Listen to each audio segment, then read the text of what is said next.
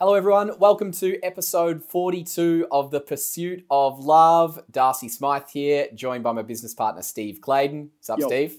Yo, How you doing, Steve? I'm doing good, man. I'm looking forward to this chat. It's going to be a good one. Absolutely. Yes. Matt, how you doing? Matt Goal, everyone. Fantastic. Excellent. And we're joined by our guest this week, Mr. Samuel Kent. Now, hey guys. For those, I think there'll be a few people listening to this episode, Sam, from a previous world of ours. But Sam, you and I have been good friends for how long now? Maybe 5-6 years? Something like that? About five or 6 years, yeah. And we have enjoyed the business journey together. We have had many a deep chat together, and we've had one too many cigars and red wines at 2:30 a.m., which I haven't paid for yet, but I'm going to pay for the day I'm 68, go to the hospital, go to the doctors, and he's like, yeah, your lungs are wrecked. And you're like, yeah, I know what that's from. That was back from when I was with this guy called Sam Kent when I was 21. So that's how we know you, and that's how you're introduced to this podcast. Does it feel good? Yeah, it's great to be here, guys. Thanks for having me. You got it, bro. Man, how you doing? What's been happening? How's business during COVID and life in general? What's been going on? Yeah, man, it's awesome. It's going really well. And surprisingly, I mean, I'm in an industry that's not too affected by COVID, fortunately. So we've been cruising, rocking and rolling, and stuff's been actually pretty good for us. So absolutely no complaints whatsoever. I know it's been a pretty hard time for a lot of people, and definitely not for us. So that's the good news. That's good, man. Now, for those that don't know, it's solar, yeah? Solar installation, Yeah. etc. Or has it expanded since last time we spoke? Yeah, it's solar, 90% and renewable energy. So people that are off the grid, living off batteries and the power from the sun, it's a pretty cool space to be in. And that's it. And about 100% of our business now is actually renewables. So it's pretty cool. Interesting. Yeah, nice. Because I think the last time we were catching up, bro, like we were having a cheeky pie in a pub in Melbourne. I think it's the first time I met you. The journey of your business has been one of ups and downs by the sounds of things. And it's so good to hear that you're on a major up. But do you want to go back, peel back the layers of the onion and tell us how this whole thing kicked off? How did you start? How did you get into business? All that sort of jazz. I want to hear the story. Yeah, man. Well, it's business, I think, something that's ever since I was in school, I had a business with a friend of mine, bootlegging, burning CDs. So I think that it's one of those things that, you see it at a young age and you don't realize that it's a part of your character until you grow up and it goes along with who you are. So we had, my friend and I, since we were about 8 years old, we probably had about, 5 or 6 businesses together through high school, and they all failed miserably. So we had a bootlegging business, like a clothing business. We were in a band together, which could be considered some sort of business, but there was a whole range of things. What was your teenage band name? Yeah, the name. What was your teenage It band was name? My Lazy Sundays, and if you know the website, That's not bad. I like it that. was I'll back that. yeah. Well, if you look up the website, it's actually obviously you're a bit edgy as a teenager, and the website was a bunch of 80-year-old dudes all making out. And we That's a good thought that marketing. was somehow edgy enough to warrant a band name. So that's where that came from. Yeah, and that was a journey all through life, really, having those businesses on the side and none of them going too well. And then finishing up school, Das, you and I worked together shortly after that for about 2 years, I think. Where were you? What were Yeah, I you? think it was about 2 years. What were you Yeah. doing? What, Das? What would you say? We're in sales together at Yeah. TCI. Yeah. How would you describe it, Yeah. Das? Both in sales roles. I would describe it as an experience. I would describe it as working for the Coaching Institute, which is a coaching college in Melbourne. And when I was in student support and helping people upgrade into new courses, Sam was signing new students into the course. And I think we started out in similar roles, Sam, but you moved more focused onto purely selling. Probably about 6 months into the journey, I'd say. Is that about right? Absolutely, man. I mean, I remember I did my interview and I got introduced to Darcy after I was successful in the interview. And I really wanted to remember his name because I wanted to make a good impression when I was actually starting a couple of months later, I think, or a couple of weeks later. And I had this memory in my head of this blonde dude. And so the first day I rocked up, there was this guy, kind of slightly overweight blonde guy, smoking a cigarette out the front. I'm like, that must be Darcy. Wasn't Darcy.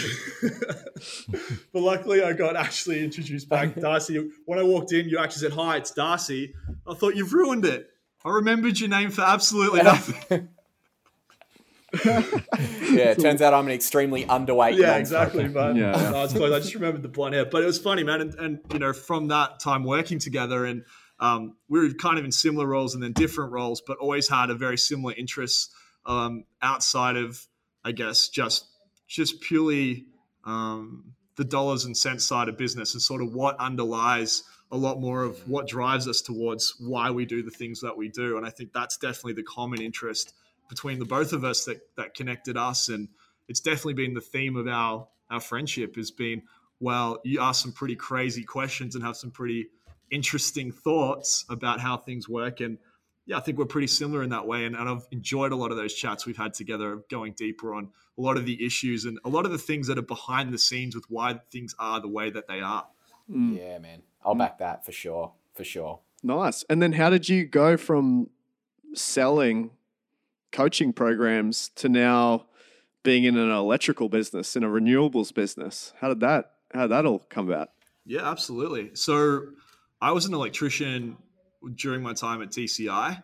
So I had that qualification. And towards the end of my time at TCI, I was in touch with this guy I went to school with and had all these businesses with. And he was an electrician too, funnily enough. And he had his own small business that was not doing very well without me. I continually remind him. But then I said, look, I kept saying, look, let's team up. Let's do something. I've got the sales side a little bit more under control now. You've got the technical side. And he knows what I'm like. And a lot of entrepreneurial people are like this, where they jump from idea to idea. And he was wondering if that was a similar thing. He was wondering if it was kind of like the high school days where we were jumping from business to business. But, you know, after a while I said, look, you hang on to your side of the business. I don't want any of it.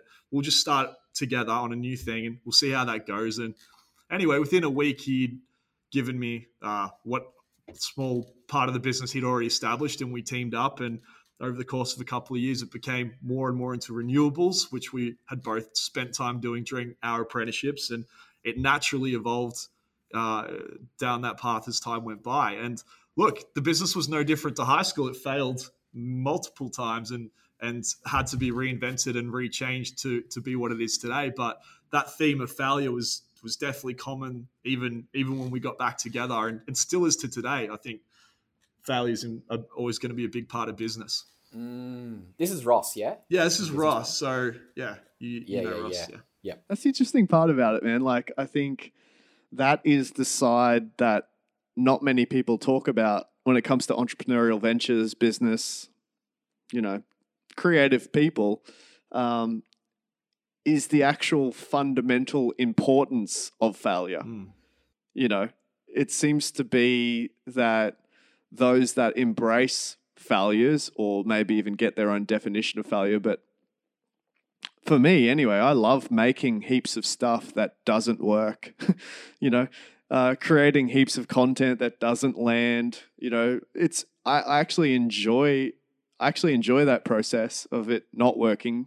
I enjoy the suck because it kind of motivates you to keep going. Are you a bit the same? Do you enjoy the failures, or is it something that you would like? How do you view it? Because it seems like it's a common theme, but most people would want to run to the hills and go, let's get rid of failure. But I don't know. The tone suggested otherwise. Can you peel back the layers for us? Yeah. That's such a good question. I mean, I'd be fascinated to hear as well, sort of in terms of when you say that you eat it up and you love failure. That's just so messed up. It's such an unusual trait, and for failure to be something that you're seeking out in a sort of a weird way. So in terms of, I guess, why I have that theme in my life, I hate failure. I don't enjoy it. I wouldn't say it's something that I love. But there's something funny about when you go out into the unknown, into business or an adventure that's creative. And you have no idea what you're in for. And there's something special about that. There's something special about taking those first steps into the unknown and beginning that journey. Obviously, it's a path where you discover a lot about yourself and about the world, which is somewhat of a reward in itself. But I think that ultimately, as you go into the unknown, failure is a guarantee. But you can't have the adventure without the failure. So I think that for me, it's not so much about loving the failure as much as it is about loving a grand narrative or about loving the adventure. And it can sound, I guess, a little bit wanky, a little bit over the top, but ultimately, when we're in our own businesses and we're in our own creative ventures, it is that journey into the unknown that is the excitement itself, the challenge and the overcoming of the unknown, which, while failure is inherent in that, also the greatest rewards in life are inherent in that. And I think it's a big step that everybody should take in one way or another, to take a step into the unknown on a regular basis and see what they discover, either about themselves or about the world. Because while it's scary and failure sucks and I hate it, it's part of failure is sort of part of the package of being able to experience some of those great things, but also to learn underlying lessons. And I think it's the lessons that underlie the failure that are in themselves enough reward for the failure. I don't know if you can relate to that, Clay. I have I have a question about that. So I remember, what you're talking about there is almost like because that's phenomenal stuff, Sam. That soliloquy was beautiful. I'm curious, like, that seems to be a focus or a movement towards putting yourself through pain to later achieve pleasure, right? Mm-hmm. Or something like this. And I because I'm similar. I'm similar in the way that I approach that. And I remember I had an ex-partner, and I'd never heard this before, but her dad said to me, and I'll never forget it because I'd never considered it before. He's like, "You realize, Darcy, that's an extremely Christian way to view the world." And I don't know whether that's true or not. This is why I'm throwing over the question, but we were inevitably probably going to go there with this podcast. We might be heading there a little bit earlier, Sam, because I know how important your faith is to you. Our listeners will know very well how important Steve's faith is to him, both in the Christian sense. But is that true? Do you think that is a very Christian way to see the world? Is that like because I know I was baptized Christian Catholic. I don't practice it as such anymore, but surely if we all sort of operate in a similar way, there may be something to it. Yeah, absolutely. Oh, look, it's a religious idea, absolutely, and it's a story that's common across religions. That idea of intentionally facing what's scary, intentionally putting yourself in the way of failure.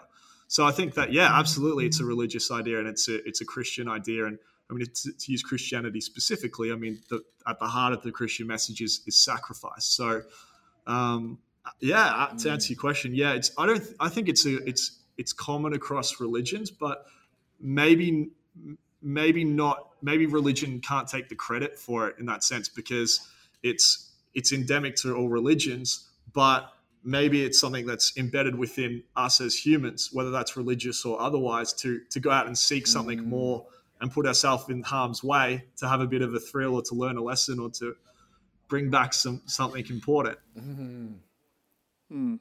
Well, there's definitely this common through line of a narrative-like quality to life, right? Like, we're hearing a lot of people talking about the importance of story right now. Like, story has very much infiltrated the business world. I reckon for a long time, story was reserved for the creative artists. Writing, like, the story was reserved for that, but now it's infiltrated the business world, where stories now marketing, stories now sales. But I think you're touching on something there that is deeper. I think story is human. It's something that we go through, but you look at every form of story, there's that kind of hero's journey. There's that arc into darkness, depths, despair, and then the rising of it, That seems to be everything. Mm-hmm. That's every film Matt makes. That's every story everyone reads. It's every film ever made. That's everything. It's that underlying arc. It's the narrative of the down and then the rise, you know? And so I think it isn't. I don't think it is just the Christian story. I think it's just that seems to be a universal part of life. Absolutely. Definitely. Have you ever seen the movie, Matt, called Anomalisa? Yes. You're talking about the It's the one stop film motion. Yeah. Did you like it? Yeah. What is it? I reckon it's this, man, you would love it, Steve. It's this movie, What's it called again? and I don't really know how to say this. Anomalisa is what. Anomalisa. I think it was on terrible Netflix name. when I watched it. It might still be there. I'm not too sure. Yeah, like the word anomaly, but Yep. Lisa. Anomalisa. Yep. And I don't really know how to describe this, but the movie isn't about anything. And nothing really happens. And you finish it, and it's one of the greatest movies you've ever seen. It's just like, I don't know, it just hits you in a really real way. And I don't really know how to describe it, but that's how someone described it to me. I was like, I suppose I'll just go watch it for myself. And then, yeah, you'll very quickly get the All picture. of Charlie Kaufman films are very much like that. He's the guy who wrote it. Yeah. Right. What are the other ones? I would want to check out more. Eternal Sunshine of the Spotless Mind. Yeah. Adaptation. just the other day, actually. Becoming John Malkovich. Yeah, all written by the same guy. Did you like Eternal Sunshine? Yeah. Yeah. See, I thought I used to. Yeah. And then I watched it again the other day, and it just annoyed Didn't me. work. Like I watched it when I was like in year 10, like back when I was first loving, like starting to actually properly study psychology. Yeah. And someone said to me, you should watch Eternal Sunshine of the Spotless Mind because it's all about memory and what would happen if we took away our memories and who are we without them, and the whole philosophy of the movie. Yeah. And I remember watching it thinking, yeah, that was deep. That was cool. Like, that was something different. I watched it again the other day. I was like, man, this just giving me a headache. It's just tough. This is a slog. This is a slog. That's like a whole podcast in just like movies you thought were good until you rewatched them. Man, top of that list. And I hate to say it to anyone who thinks it's still good because I'm about to ruin it for you. Space Jam is one of the worst movies you will ever watch. Awful. So you're not going to be front of the line for Space Jam 2 then? Yeah, I'll be front of the line, Yeah, absolutely. course. But yeah. I just feel like in this in the current social climate we're in, the amount of white privilege on this call probably shouldn't be slamming Space Jam dust. Yeah, that's true. That's true. Yeah, but I think LeBron is playing the Michael Jordan character again. Or Just the basketball character. the basketball character. Yeah. It's good That's fun. it. So thoughts at the moment, Sam. I would love to hear your thoughts. I mean, you don't have to get too deep into it, but before we were going to start this podcast, I was like, I reckon Sam will have an interesting point on this. And me and Steve were talking about this the other day, is the world at the moment is in such an interesting, as far as our lives are concerned, the most interesting and most tense time we've ever been living through. Like, it's such an interesting, if nothing else, it's just interesting to be living at the moment amongst what is going on, like coming off the back of a once in 100-year pandemic, combined with Black Lives Matter, and in Australia coming back off the tension of the bushfires that we've all seemed to have forgotten about, but people are still living within the ruins of. What are you sort of seeing, Sam, at the moment? It's sort of like a vague question in general, but I know that you'll have a pretty interesting view on it all. Like how society's doing as a whole, or how we're all behaving, or Yeah. That probably is more. Actually, you're probably more led to it there. How we're all behaving. How do you think we're doing with all of this? And man, you don't have to say anything that you don't want to go into or whatever. But I know that you have an interesting view on human psychology and human behavior, similar to what I do. absolutely, man, society's crazy at the moment. It's absolutely it's bonkers, and I find it fascinating how fast we oscillate between, or culture oscillates between extremes right now, and it's really interesting to watch. You nailed it, man. What are my thoughts on it? Look, to tie it back to the narrative that Steve was talking about, I think that there's a lot of space in society for people to discover that narrative for themselves.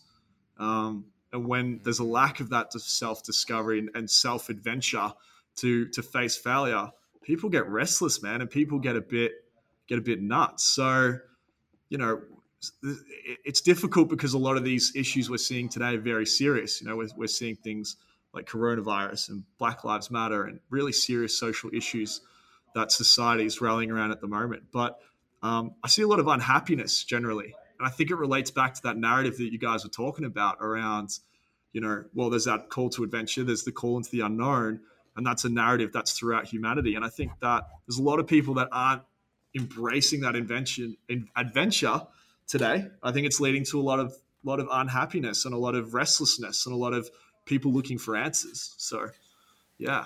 A lot of people say that, I know that when coronavirus first started happening and the economy started to take a hit specifically, a lot of people had the comment to say of, we had it too good for too long. Yeah. And then now we're sort of really starting to experience a bit of hardship, economically, financially, etc.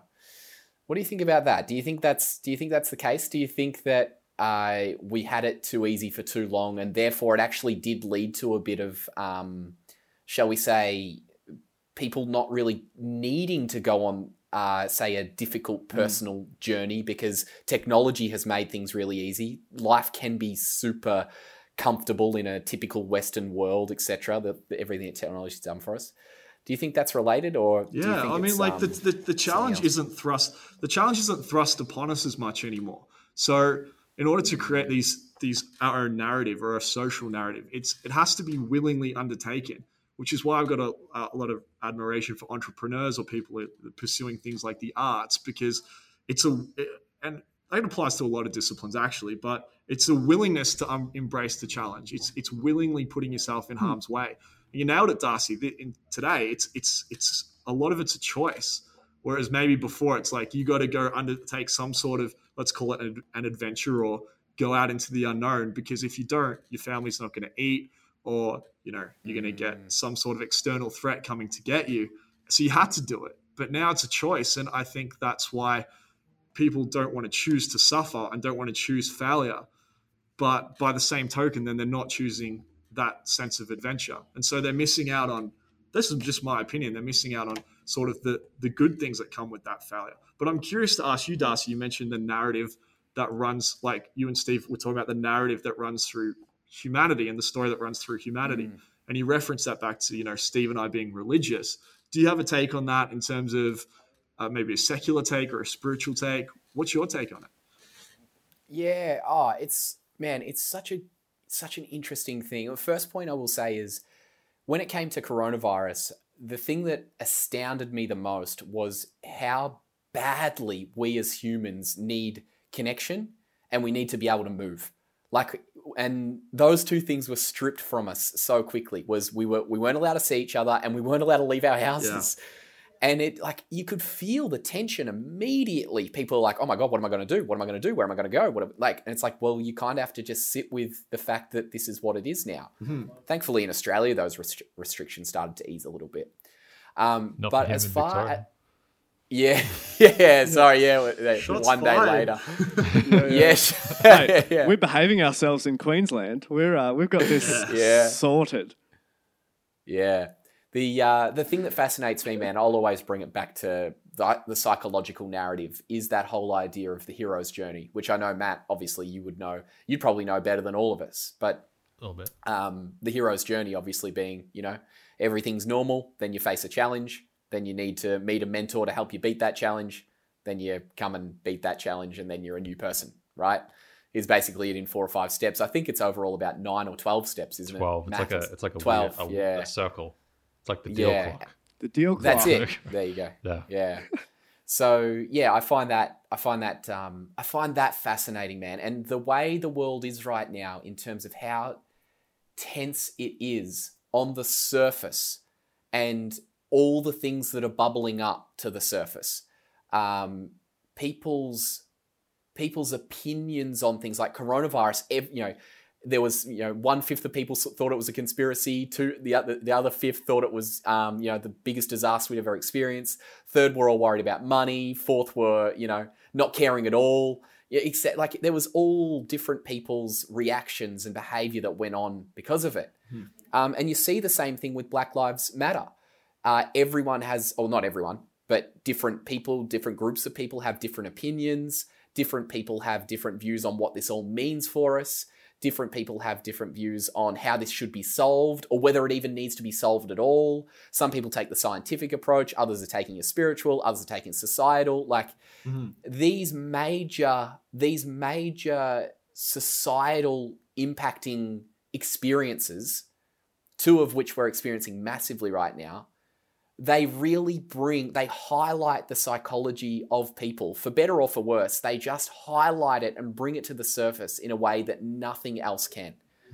And man, one of the biggest ones of those is narrative, is what part of the narrative are we in right now? Because we ideally, and hopefully will reach some form of resolution on some level if we're talking about Black Lives Matter at the moment.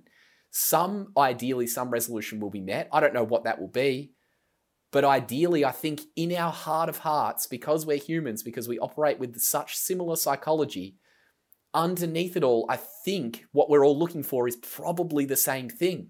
We just haven't figured out how that is the case yet.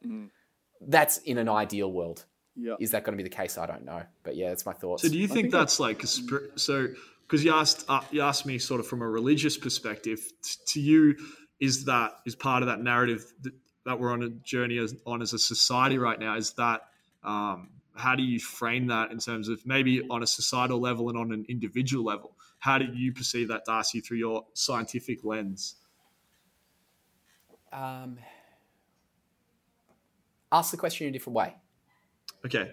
Do you feel like the narrative that society's on and the narrative that individuals are on at the moment, so society meaning the journeys we're going on as a culture through the pandemics, social causes like Black Lives Matter and the like, and on an individual level, like you asked me before, in terms of the lack of challenge, or maybe society's too easy now, or we've got it too good.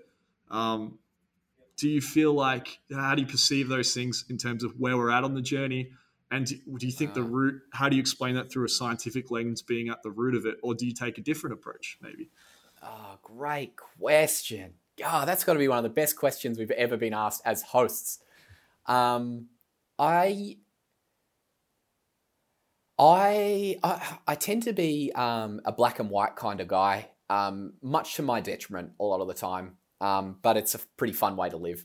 You're like riding the roller coaster. You're either like right at the top, or you've gone down to the bottom, or whatever. But anyway, I think in that instance, I'm a man for believing that a lot of the time, I think we do this as individuals, and it seems as though we tend to do it in groups and communities, which is this build, crash. Build, crash. And it just seems to be this thing that we go up and then down, up and then down, right? You can literally look at the stock market. I mean, that's literally how the cycles of it literally look, is that's what tends to happen. Up, and then crash. In like 10-year cycles, isn't it, Steve? And then 100-year cycles as a whole, or something like that. So that's what I'm sort of seeing the lens of this right now, is that things have been building and building and bubbling, and it's just like almost like an emotion that if you suppress it for long enough, it's eventually going to start seeping out the top of you in some way or another. And once it's been suppressed long enough, and those emotions have been pushed down long enough, and they start to bubble to the surface, it's only so much long before you can suppress them just that last little bit before it fully blows up and fully blows over. And I think that's a little bit of what we're seeing at the moment. You take coronavirus from a health perspective, and it's kind of like, everyone's got their differences of opinion on that, but I'd more take the approach of, one of these people that thinks that our immune system's pretty good at doing what it does. And if we are struggling to fight off a virus, then I would look at it. This is very simplistic, very basic, by the way. But I would look at it from the perspective of do we need to relook at the way we analyze our health? You know, and has our health got to a point where we've ignored or suppressed little bits of it for long enough that eventually we need to then go, oh crap, this virus has kicked in and it's having a fair crack at a lot of us. Is there something we need to completely reassess? Is there something we need to stop suppressing or repressing about the way we're treating our health? Does that make sense? Yeah, and so As a whole. so you're talking about a repression that sort of eventually spills over. Is that happening on the level, do you think, of society, or do you think it's happening on the level of the individual? Or I think both. I think both. I mean, individuals make up a society at large. You know, that's just like saying, is this a business problem or a people problem? It's like business is made of people. Is probably the way I'm seeing it. Again, very simplistic view, but I think the main I'm going to call it an issue multiplier is the fact that so many people. I think before COVID, we were living in a hyper distracted, hyper fast world where you could very quickly fill your entire existence full of stuff, and that would give you enough distraction to not actually notice the problems that were always there. And I think COVID gave everyone a major pause. And then from that point, we've all had months of actually stopping and reassessing, I think, system problems, domino-related problems, so things causing things. And I reckon that's made everything become a perfect storm. I just think that the problems were always there. It's just that they've been massively ramped up, you know? And it's because we've had the time to stop and pause and reflect and think and listen. And I think that's been a major catalyst. Here's the concern. I think you're right. I think we all want the same sort of outcomes. I think we all want to make the world a better place. Like I think the overwhelming majority want that. One, we suck at communicating it. Like, how bad are we at communicating? Like, that's one thing that's highlighted. Two, man, there's a call right now for good leadership. Like, that's been a mass divide of like good and crap leadership. I think that's another thing that is massively evident. But the concern is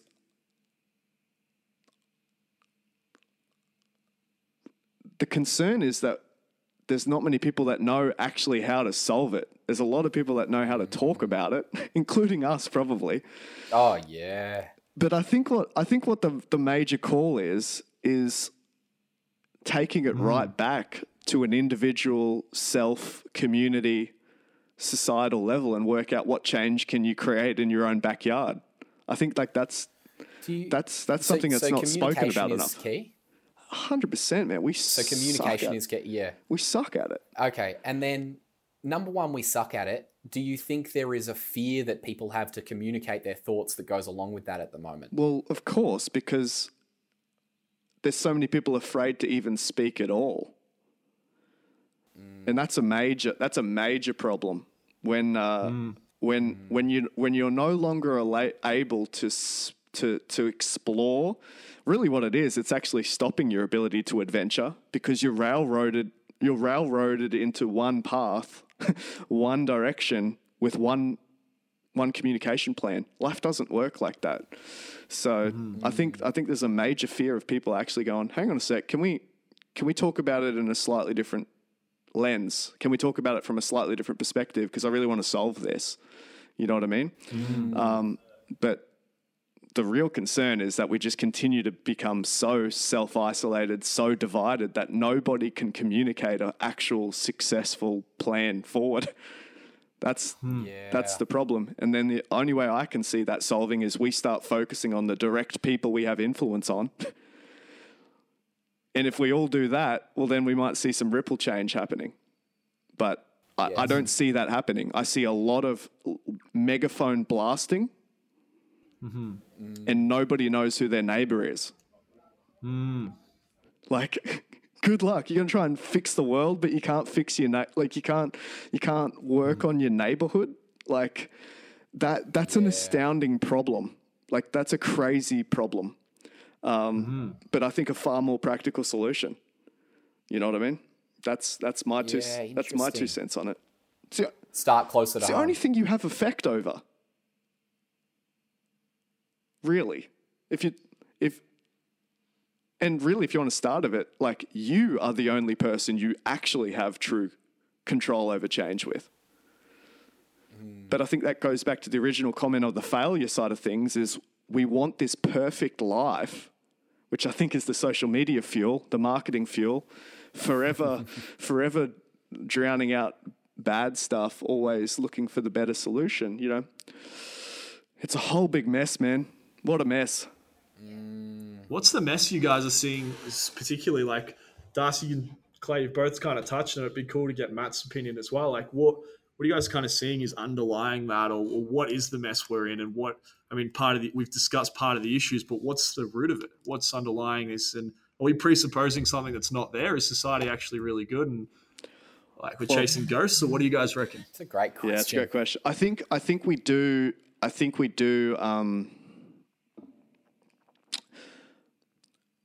Here's the real question, right? Do you believe the world is becoming a better place or a worse place? And I think, depending on how far you can dig back those layers and actually work out what side on the fence, like, if you had to force yourself on one side of the fence, you're going to see two very different worlds right now. Mm-hmm. You know, for me, you know, I believe the world's becoming a better place. I think the world that my kids are growing up in right now is full of tremendous opportunity that people did not have. Like, you know, when we talk about white privilege, it's very real, but I just think we fail to recognize the privilege we even have in a Western society, like, just in a place where we've got internet, in a place like all of this sort of stuff. Like, you know, I think the world's becoming a better place, but I'm curious to know what everyone else thinks. Well, if you take the narrative approach, the whole idea that sometimes it needs to get a lot more difficult before you come out the other side a whole lot better, then even when it appears like it's going backwards or turning into one big massive fried egg scramble, in actual fact, that could be the pass backwards, the proverbial pass backwards in rugby, to be able to run 10 feet forwards. Exactly. You know? So I'm with you, Steve. And every time we've had this discussion, I love where this discussion leads once we've had 3 beers and a chicken schnitzel at the pub. Because so often it's... My answer is the same, is I do believe the world is becoming a better place. Always. I much prefer that angle on life rather than the other option, which is that it's becoming worse. Because if it's becoming worse, what's the point in continuing? But a lot of people believe that, bro. Like, there's people literally that are saying, oh, we don't want children because we don't want to bring children into this world. Yeah. I'm like, but to me, like, isn't that the problem? Like, how are we expecting to solve any of the world's problems if we think it's just on a path to ultimate despair and destruction? And this is where I think this is where religion is a fundamental part of actually solving a lot of these problems, because as a Christian, as a guy of faith, you know, we believe in the redemption story, that, you know, things can be broken and can be made whole. You know, things can go from a depraved state into something that's so much more life-giving. You know, and I think if we give up on the idea that the world is just doomed, well, of course we're going to see a world full of narcissistic tendencies where we're all running our own race. We all want to fight each other and grab as much control as we can, because that's the only option you've got. Pillage and grab as much as you bloody can, because nobody's going to make it out alive and the place is doomed anyway. You know what I mean? It's like it actually makes sense to go and just be destructive, because it's heading there anyway. I might as well help it get there. You know what I mean? Yeah. That's so true. Do you think, Steve, if that's the case, do you think if that's the case, do you think you could say to a lot of people that think the world is going that way? Yeah. Do you think you could challenge them by asking, well, or saying your actions don't actually map to that belief because you're still here, you're still being a nice person, you're still trying your best. Yeah. I think that would be common, that they would say that it's becoming worse, but then don't continue to live that way. I think there's a lot of people that are currently seeing the world through the lens of just pure nihilism. We're doomed. It's all over. Screw it. Stuff it. Which points people away from the personal responsibility they can take over their lives. And that's the only way you solve a problem, is by taking personal responsibility, right? It's the only way it's solved. And so the way I'd challenge anyone listening, going, no, the world's getting a worse place, give up then. Oh my God. Now that's brutal, but not. Of course they're going to go, no, but I want to work on it. I want to make this better. Yes, you can. That's the point. Can you serve someone today? Can you help someone today? Can you serve yourself today in a way that means you're going to take sacrifice today for a better future? I think so much falls into place when people take that mentality. Like as a metaphor, that's just fitness, that's health. Put yourself in pain today so you have a better future tomorrow, and do it willingly. Like, like get into it. I think what the biggest thing here, and this is why I'm pretty passionate about this topic, I don't really care if I'm saying the wrong things to people. People have to step up and lead. And I'm not saying you need to go into politics. I mean, like, take responsibility for yourself. Take responsibility for your business. Like, serve your community. Like, serve the people around you. It's the only way out of it. I really believe that. Nice one, man. What are your thoughts, Matt? Steve summed up pretty much exactly what I was thinking. I think we need more theology, more like unified identity. Like I see a lot of problems with postmodernism that we live in, where like everything is subjective. Yeah.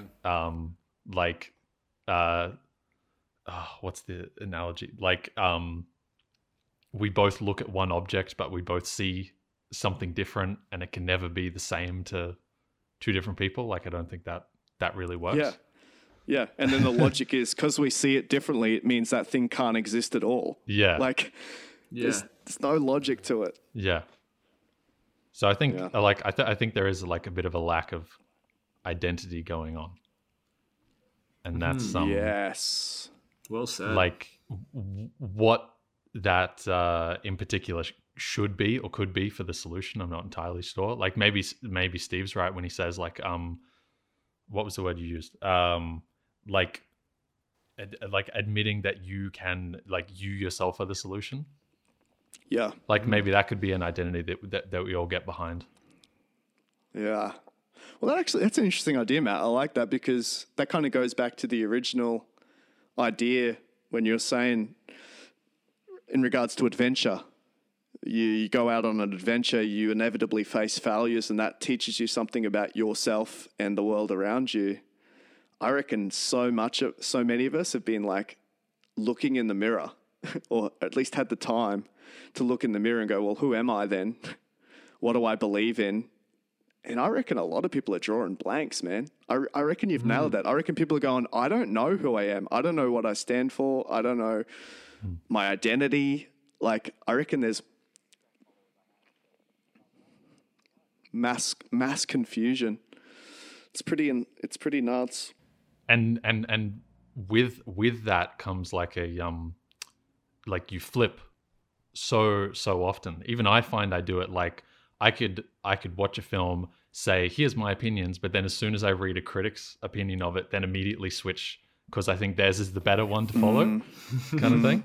That's like loving a song until you find out Good Charlotte sang it, and then you're like, oh, I don't really like that song anymore.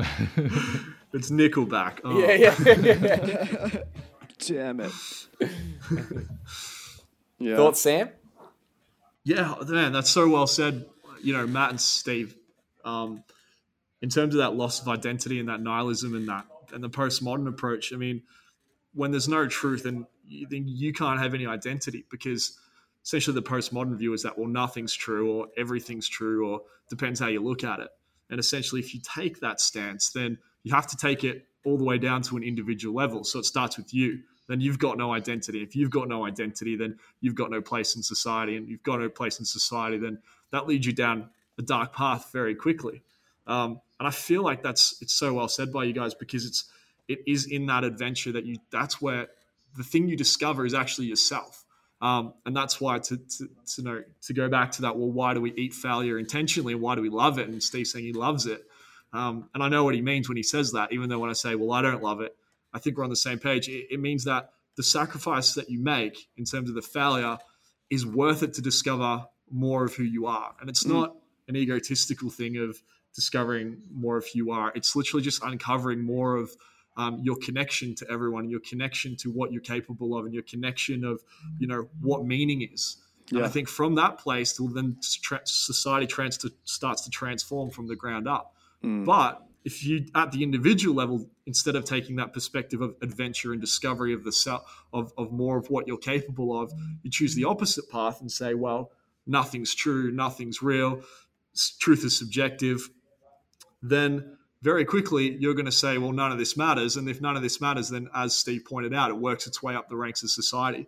So I believe that it does start with us. It does start on each one of us taking up our own piece of responsibility, and through that being willing to undergo some sort of failure, which, as you mentioned, Darcy was like, well, the failure. Sorry, I forgot you said before, Darcy, about taking on failure willingly. But essentially, through that journey is how you discover who you are and how you find your place in society, and it stops society from crumbling. So, Have you heard of Antifa? Yeah. Have you heard of them, Sam? Yeah. That fascinating. I was listening to a Joe Rogan podcast the other day. Can we get through one episode where we don't say those words? Yeah, I listened to a Joe Rogan podcast the other day. And Are you guys Joe Rogan fans? Oh yeah, Massive. yeah, Massive. yeah. He Look, had we're all white. He had. So, Oi, hey, hands That's off not Joe. true.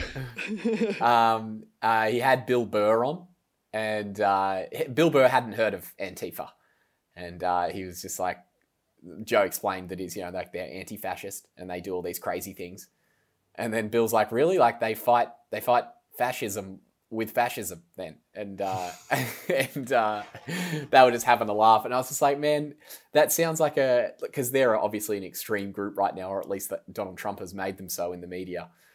But so much of a perspective on something, or so, when it sounds like when there is no objective truth, you can be anti-fascist by being a fascist, because it's like, well, this is just my view on it.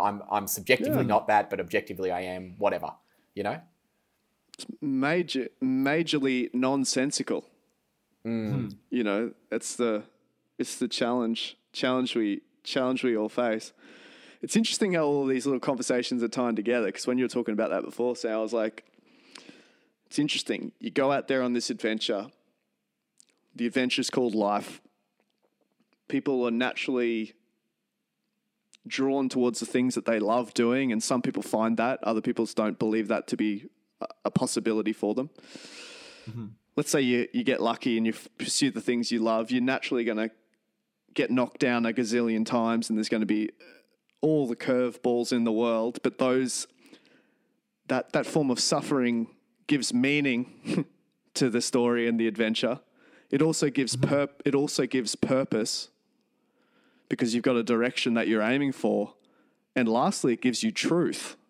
That's why I love failure, because it gives me it gives me truth. Like if I've figured out what doesn't work, that is truth. That is useful. That's something that is good for me. You know what I mean? But if we don't take truth as being objective, it's always subjective. You even knock that out. There's no learning. There's no progress. You know what I mean? And so we get into this major hot air spin. This is the other thing I've recognized. There's actually zero value in pointing out problems. Everyone has the ability to do it. But next to no one knows how to put together a solution to the problems they identify. But we've put problem finding on a pedestal. Nah, anyone can do it. It's actually very low value. We're all capable of finding it. Show me the people that have got a bloody solution to this thing. let them speak up. And if you don't, maybe think about it for a little bit longer before you go spouting all the problems into the world. And in You know that what I mean? interesting, Steve, it's like those bringing up the problem, because it's a lot easier to do, it's typically a lot louder. And Super therefore easy. simply gets it noticed a whole lot more. And I then really every time the think- solution comes along, it's like, yeah, but forget that. Yeah, rabble, problem. Yeah. And I think that's the truth, man. Like, I think if you went to a lot of people that are being very noisy right now and ask them, cool, so what do we do about it? You'd get that. You just get silence. I think people don't know. But I don't know. We've got to step up with some actual practical solutions here and actually start driving some things forward. And I think that's the only way out of it. Well said, man. Is that kind of why you, Sam, got into renewables? Not particularly, man. Like, if I'm honest, it wasn't really an environmental thing.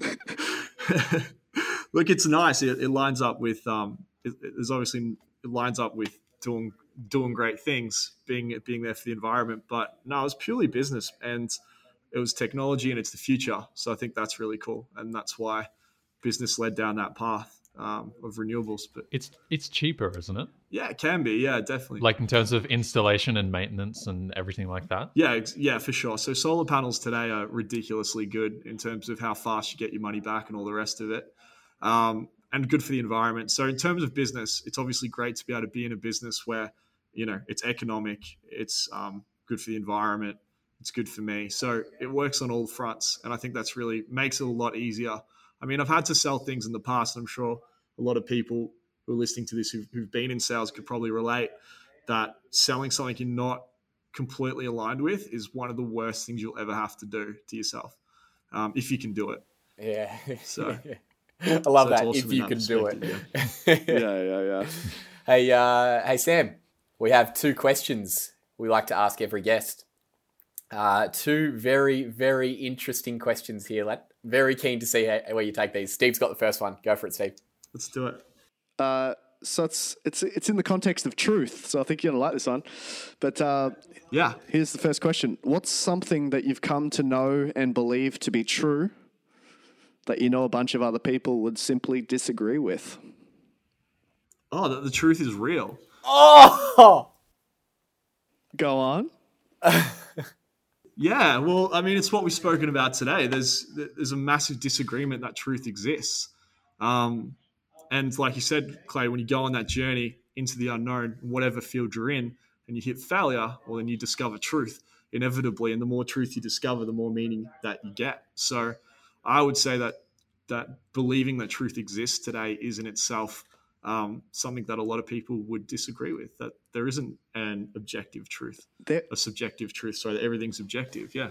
Isn't it crazy? Hey, like that's spot on. I love it. But there'd be so many people turning in their graves right now, wondering what happened to the world that we're even now talking about truth itself. Like, they spent their whole lives pursuing truth, defending truth, you know, all of the great philosophers, you know, they put it out there. Now we're like, no, truth doesn't exist at all. They'd be like, what happened? What happened to the world? Oh man, Clay. So Clay, I'm I'm also studying psych part-time at Swinburne Uni, and to talk about the postmodernism of academia today is insane. So the last assignment I had to write was on basically, is knowledge real? And the conclusion that they push you to draw is that, well, there's no such thing as knowledge. You can't know anything, and there's no truth. And so it's even like at the highest why are we levels. doing this? Why are we doing this subject? Ah, exactly. Let's all go home and eat McDonald's, you know, but it's crazy. And that's so true that, you know, when you write, not only do we have to write an essay on is truth, does it exist at the $22,000 for highest that levels of university degree, academia? just for a side note. 22 grand just to write an essay on does truth exist, where you're saying, Steve, that's crazy, like that we even have to have that discussion. Yet, not only do I have to write that essay, the answer they want me to give to that essay is actually the opposite of what's logical. So it's crazy. Mate, education, it's cooked. Ready for a change, I'd say. Yeah, it's cooked as. Question number 2, Sam, is what is something that you currently hold and believe to be true, but that you sense yourself starting to let go of? Ooh.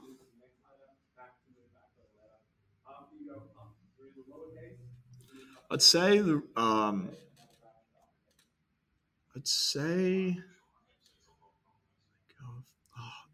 first thing that comes to mind is religiosity, which I, I think as a Christian is something that you're always trying to reduce in your life, and that's not living so much by the rules of religion, as much by the essence of religion. So that's something that at this point in my life I'm letting go more of that, and it's scary and it's difficult because whenever you let go of those things which are like, well, these are the rules, these are dogmatic rules that I have to follow. There's always that feeling of, am I doing the right thing? Is this correct? And then you start to question truth itself, and you get into that whole, well, we're back where we started. But essentially, yeah, that's it for me. And then before you know it, you're writing a psychology assignment at uni about whether or not truth exists. Yeah, and then we're here. Man, it's this has been a pleasure. Sam, I must say you've asked us some ripping questions back, which we always enjoy having guests on that are able to fire them back at the level you are, man. So thank you so much for joining us, bro. This was a blast. Yeah. No worries, guys. Thanks for having me. It's been deep. Would you be keen to come back? Would you be keen to come back for future episodes, bro? We're seeming to attract a few people to the Pursuit of Love podcast that I reckon there'll be some interesting further discussions in the future. I'd love to see a Sam Jack Wilson conversation going on. What a pairing! Yeah, 100%, man. But look, I'm gonna continue to go to uni and get brainwashed and come back to you with a whole lot of new wacky ideas. Like, does truth exist? Yeah, that's right. It's like we can put episode 1 and future episode together and be like, bro, none of this is lining up anymore. He's lost it. Man, where can people find you, mate? Yeah, in terms of business, where's best place to go? I know you create quite a good bit of content on the solar world. Solar, on Facebook, we're Sky Energy Systems. But yeah, I mean, if people want to know about renewables, have any questions, reach out on the Facebook or the Instagram. And I mean, business is something I'm hugely passionate about. I love chatting to you guys about it. It's really awesome to be able to have friends that are similar age on a similar path with similar sort of questions about the world. So yeah, I mean, I really appreciate you guys having me, and if anyone wants to reach out and have a chat, that's where you find me. Thanks, love it, mate. Thanks for joining us. Thanks, guys. Thank you, man. Appreciate it. Appreciate it. Bye.